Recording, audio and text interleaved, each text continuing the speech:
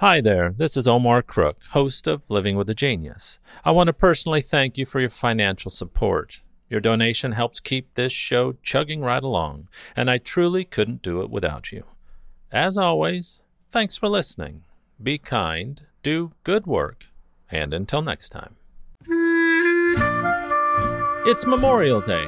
The Civil War, which ended in the spring of 1865, claimed more lives than any conflict in U.S. history and required the establishment of the country's first national cemeteries. By the late 1860s, Americans in various towns and cities had begun holding springtime tributes to fallen soldiers, decorating their graves with flowers and reciting prayers. It is unclear where exactly this tradition originated. Numerous different communities may have independently initiated the memorial gatherings. Nevertheless, in 1966, the federal government declared Waterloo, New York, the official birthplace of Memorial Day. Waterloo, which first celebrated this day on the 5th of May of 1866, was chosen because it hosted an annual community-wide event during which businesses closed and residents decorated the graves of soldiers with flowers and flags. On May 5th of 1868, General John A. Logan, leader of an organization for Northern Civil War veterans, called for a nationwide day of remembrance later that month. The 30th of May, 1868, is designated for the purpose of strewing with flowers or otherwise decorating the graves of comrades who died in defense of their country during the late rebellion, and whose bodies now lie in almost every city, village, and hamlet churchyard in the land, he proclaimed. The date of Decoration Day, as he called it, was chosen because it wasn't the anniversary of any particular battle. On the first Decoration Day, General James Garfield made a speech at Arlington National Cemetery, while 5,000 participants decorated the graves of the 20,000 Union and Confederate soldiers buried there. Many northern states held similar commemorative events and reprised the tradition in subsequent years, and by 1890 each one had made Decoration Day an official state holiday. Southern states, on the other hand, continued to honor their dead on separate days until after World War I. For decades, Memorial Day continued to be observed on May 30th, the date Logan had selected for the first Decoration Day.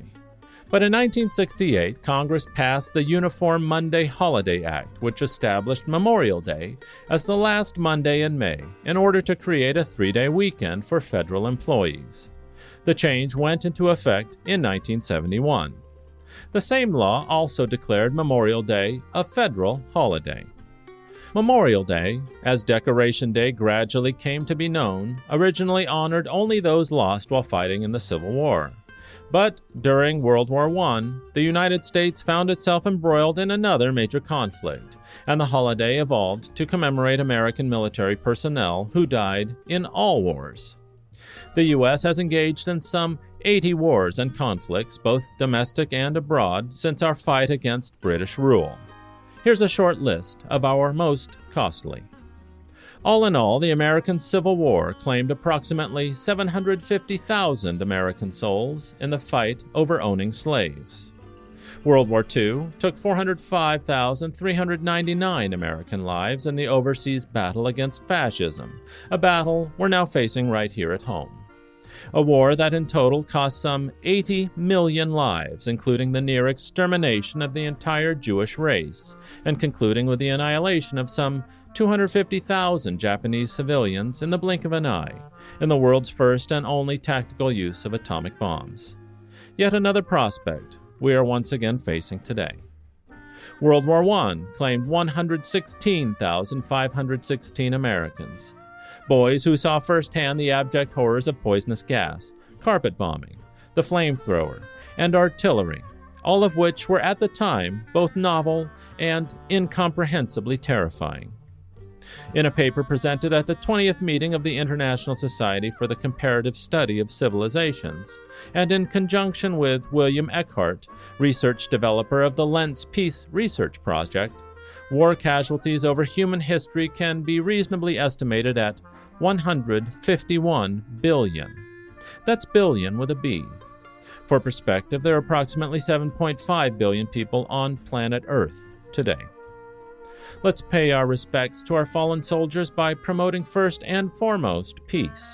For victory over war itself is the very thing that keeps our sons, daughters, brothers, and sisters home. And that, to me, is the ultimate tribute. Thanks for listening. Be kind, do good work, and until next time.